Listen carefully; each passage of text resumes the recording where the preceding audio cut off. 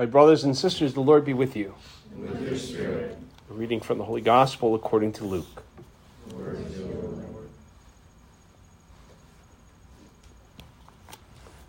Some Sadducees, those who deny that there is a resurrection, came forward and put this question to Jesus, saying, "Teacher, Moses wrote for us, if someone's brother dies, leaving a wife but no child, his brother must take the wife and raise up descendants for his brother.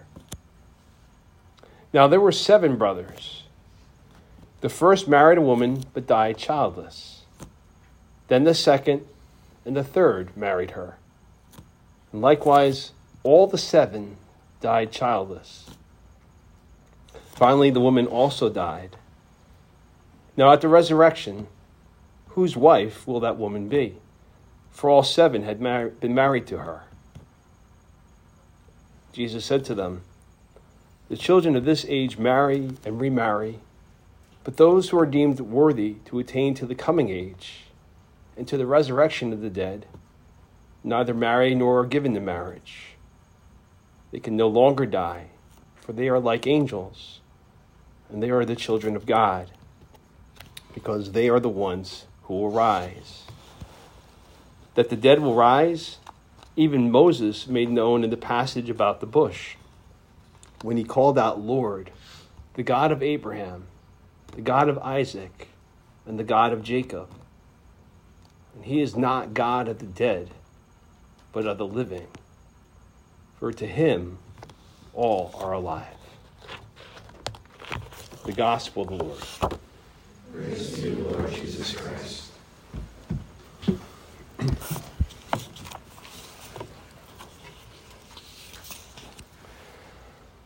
What is $20 worth? In these days of inflation and economic woes, you might have to reconsider your answer on a daily basis. $20 used to be able to fill my car with gas. Now maybe I can get a third of a tank. But 2 stories that got a lot of attention this past week and talked about the $20 and the buying power of that in terms of all things, something connected to a person's identity.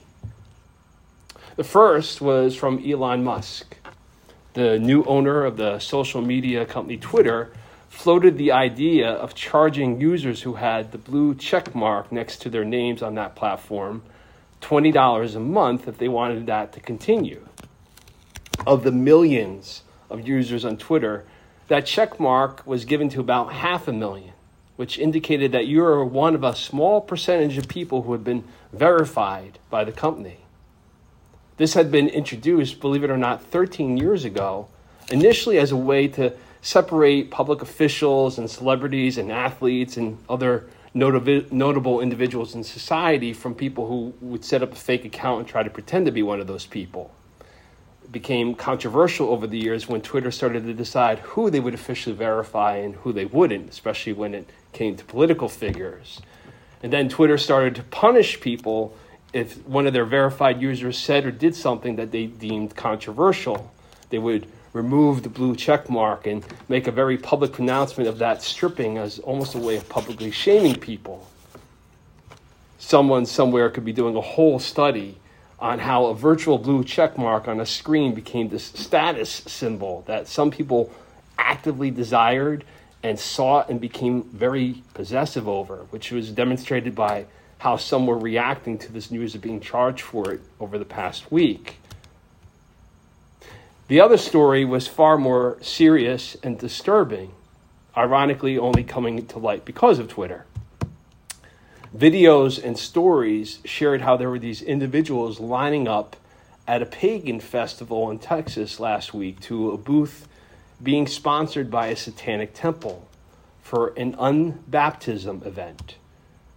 For $20, people would be directed to make these renunciation statements of their Christian faith, have an upside-down cross traced on their heads, chant something that I refuse to repeat, and then would receive a certificate of unbaptism. The organizers being interviewed claim that they don't actually believe Satan exists, which the great Christian author C.S. Lewis pointed out is one of the greatest tricks that the devil can ever pull off, is to make people think he doesn't exist, but that they were just doing this as a way to sever ties to Christianity. Despite that claim, others talked about how they were doing it just to bother Christians, and were dressed in ways that demonstrated that were offensive or meant basically to publicly mock those who are Christian.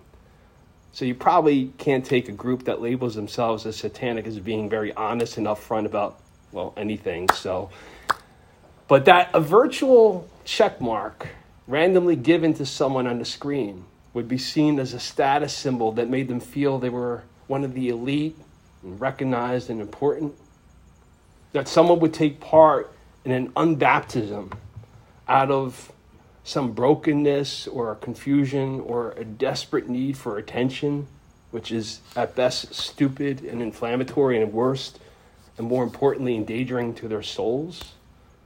But both examples, to various degrees, seem striking and demonstrate the extremes of how unserious people take their identities for a mere $20.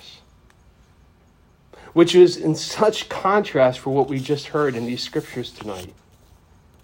At the heart of these readings, we're being asked to consider what shapes our identities and how that perspective affects everything, or how it's meant to be, from how we live to how we die.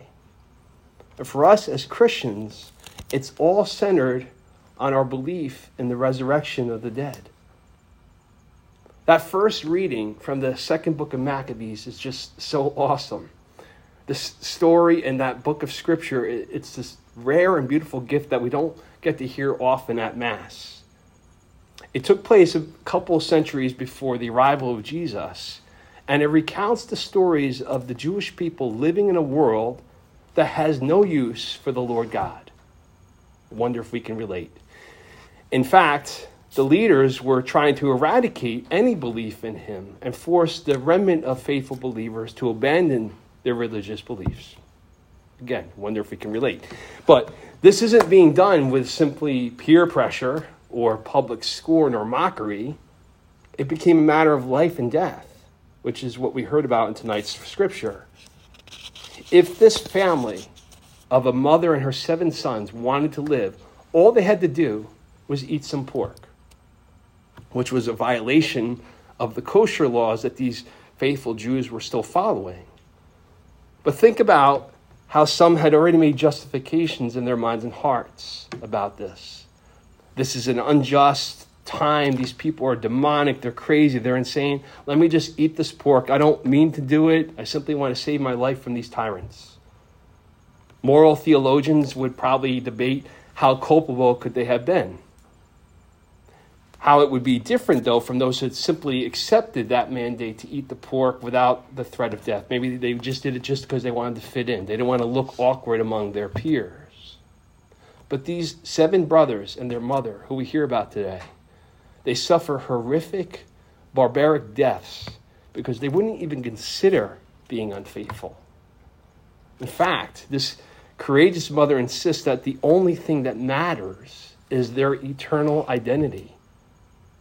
A few verses after the part that we heard in tonight's scripture, it captures her saying to her sons this breathtakingly beautiful reflection of this courageous woman about the wonder of motherhood and her sons. She says to her sons, "I do not know how you came into being in my womb. It was not I who gave you life and breath, nor I who set in order the elements within each of you." As she's in awe and wonder at the gift of her sons, as much as they in fact gave her this precious identity of being a mother, which was something that she treasures, she doesn't lose sight of what's even greater than motherhood. As she continues, the creator of the world, who shaped the beginning of man and devised the origin of all things, will in his mercy give life and breath back to you again, since you now forget yourselves for the sake of his laws. That last line just stayed with me. Forgetting yourselves for the sake of his laws. despite the fact that they were surrounded by all these lukewarm Jews who had already capitulated, despite not just the threats, but the reality of violence and death, this family is so single-minded in their belief, so steadfast in their faith in God and trust in his promises in the life to come, they're able to endure all this. Their identity as God's people was of that importance.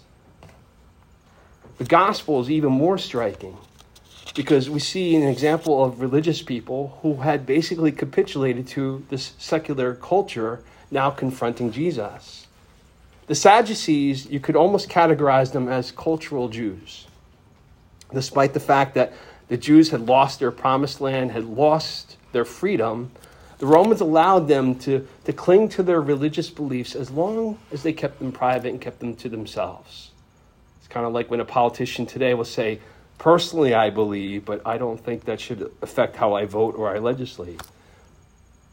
The Sadducees had accepted that, and that had helped them to make them one of the elite of their day. They held these positions of authority in the temple. They were important to local government. So the Romans kind of relied on them to keep the people under control. So it's not hard to imagine how those things had crept in and changed their identity. And not only that, undermined their belief in God and his promises. Because if you believe in the resurrection of the dead, in the life to come, and that there's a God who's in authority over all those things, that shapes everything and that changes everything. These guys, as religious as they claim to be, they are in charge of the temple, they're kind of dismissive of that belief. They didn't believe it at all. They're content with celebrating the feasts and following traditions as long as people didn't take it too serious. It's kind of like when people will spend 3 months watching Hallmark Christmas movies and shopping for gifts already, but they're not quite sure if they're ever going to be able to make it for Mass, for Christmas, or any other day. But anyway, the Sadducees demonstrate that by trying to embarrass Jesus and anyone who taught or held in a life to come. And they give this example of this woman who's married to 7 brothers. Now, to our ears, it's a really bizarre story. It's kind of the worst soap opera plotline you can ever imagine. I mean, even Days of Our Lives by brother number 4 would think, this isn't going to end well for me. But getting back to the Sadducees, they had only believed in the first 5 books of the Old Testament.